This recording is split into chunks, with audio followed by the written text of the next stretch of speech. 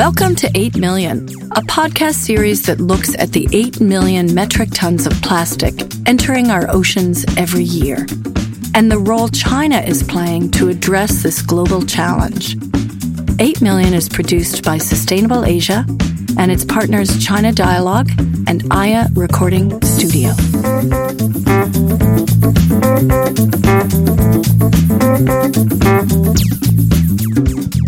Previously on 8 Million. In 2015, China bought 50 million metric tons of solid waste. We generate more garbage than any other country. So why do we still import waste from abroad to fuel our recycling industry? Developed countries cannot solve their own environmental and resource problems through export.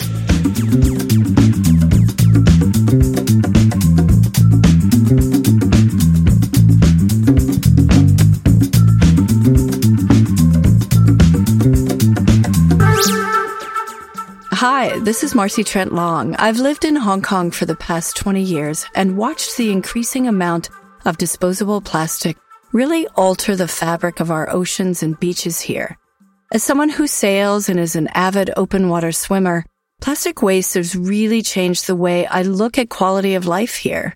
And as more of my friends here in Asia are starting to use the ocean as their playground, they too are seeing plastic as an unpleasant and unnecessary result of our convenience-driven lifestyle. The goal of this podcast series is to reveal the inner workings of plastic waste management in China so that I can make some sense of the impact that China is having on ocean plastic. In this episode, I want to look at recycling. So first, let's talk to Doug Woodring, an environmental entrepreneur and co-founder of Ocean Recovery Alliance. Based here in Hong Kong, Doug started working with the United Nations years ago to try to solve the problem of ocean plastic, and in the process has become an expert on the global recycling market. The challenge is that the waste systems of today globally mostly are not prepared to handle all of the myriad of types plastic that are now in the waste stream. 30 years ago, they could handle paper and metal and glass and organics in an easier way. Now you mix it with plastic, it becomes much, much harder to deal with these very lightweight, permanent type, flexible materials.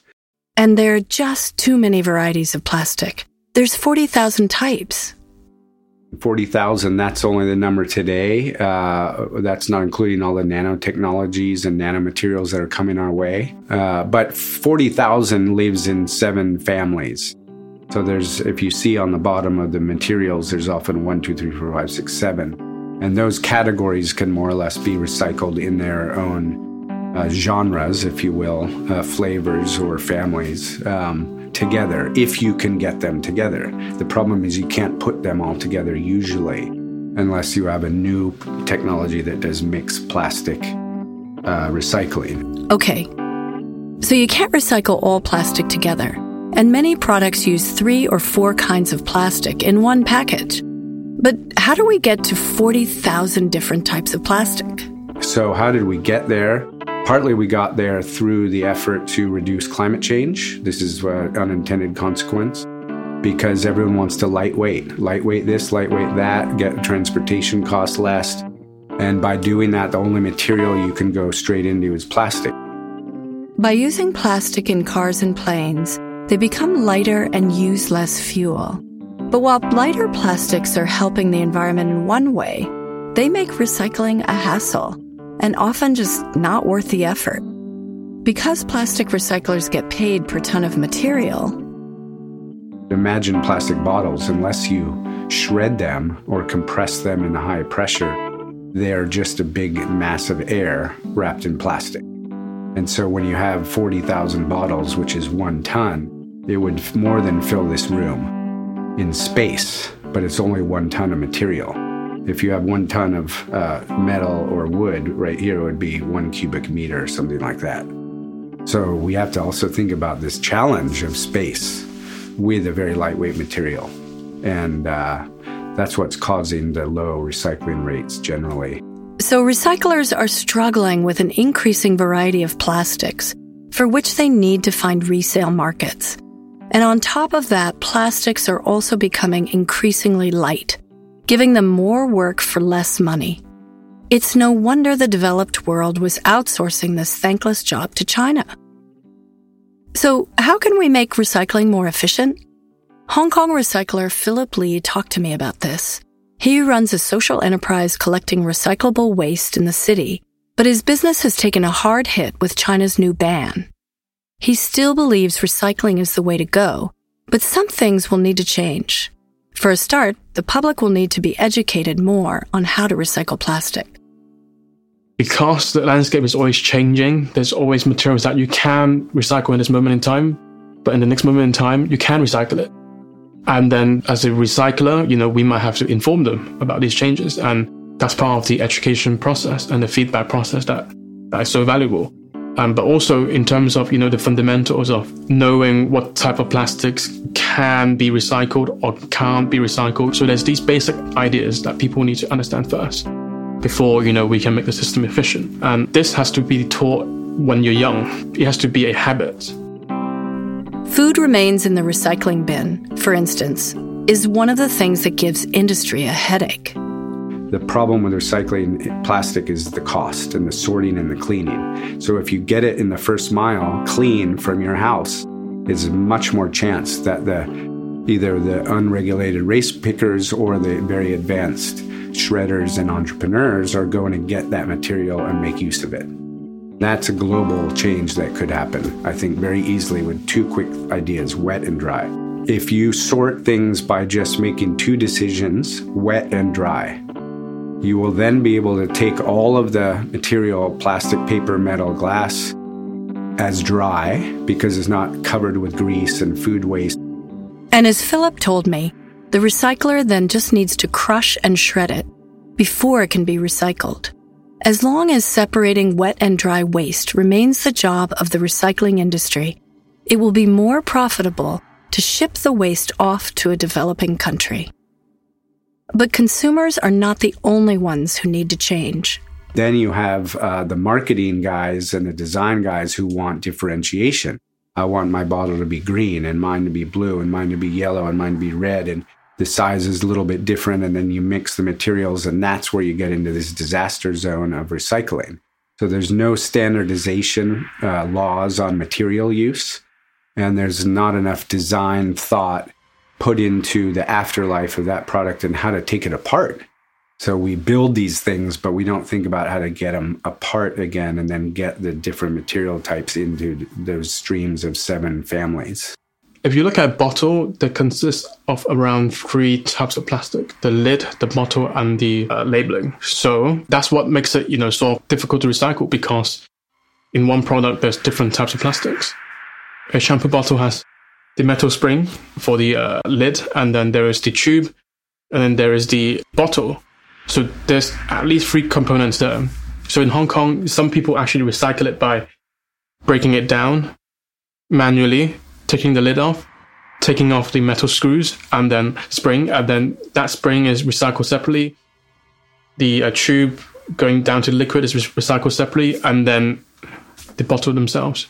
So if you design a product that just uses one type of plastic or one type of material, then that makes it really simple. This is called designing for recyclability, and it's a hot topic in the world of plastics. Philip mentioned redesigning plastic water bottles so that they're all made of one type of plastic. Another way to rethink our use of plastic is to just limit the material to long-term products. Strong, durable plastic has a higher value to recyclers and is much less likely to end up in a dump or in the ocean. I spoke about this with Michelle Zhou. She lives in Shanghai, where she runs the polycarbonate business unit of the plastics giant Covestro. The polycarbonate is actually different to the short-lived and single-use plastic like plastic bags or straw or others. Our plastics are high-end engineering plastics. They use for much more higher end and also long-lasting application. Think, for instance, of the big plastic bottles you see in office water coolers. If you are in China or if you have been in Indonesia, for example, people are in need of a clean water and they use big water bottle. And this water bottle are mostly made of a polycarbonate, and we recycle this polycarbonate, right? And we take them back and we make them to the mobile phone housing or your laptop housing or sometimes even in your LED light. And there's a lot of enthusiasm for this kind of thinking, including in China. So our efforts actually has been really paying off. I think in the last 2-3 years, our recycle, I would say, sales, the recycling product has been more than triple on the single year basis. Because, of course, starting point is quite low, but we are really trying to do even more, going forward. 2 years ago, Doug took the business forum Plasticity, which he founded, to Shanghai, and was surprised at the keen interest for recyclable design there. When I've spoken in China on this topic before, I found people really weren't aware of it because it wasn't something that was talked about in China. There's many other issues and topics and not really this one. So when I talked at a design fashion event one time to a full house, people seemed in awe, but they also then were very eager to solve the problem, which I found a more eagerness than some countries in the West, which are a bit maybe numb to some of this discussion. So that's why we said we need to go to China. This was 2 years ago, because they are ready and they want to know how to solve some of these things, but they haven't been given information or the ideas. And more companies across China are taking on the challenge. The Chinese government is changing up the country's waste management infrastructure and mandating 46 cities to reach a 35% recycling rate by 2020. Given the complicated nature of recycling and heavy investment required, it's unsure how these cities will meet that objective. So new ways to cope with plastic waste are being tried and tested. Against the wishes of grassroots activists, but with demonstrable success, the Chinese are building more waste-to-energy plants than the rest of the world together. When I asked Doug about this billion-dollar industry of burning trash, his reply surprised me. It's very important. It's absolutely necessary if we really want to solve the problem of the waste getting into our waters.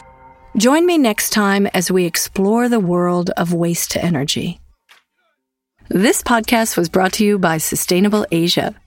8 Million was produced by me, Marcy Trent Long, and the multi-talented Sam Beckemans.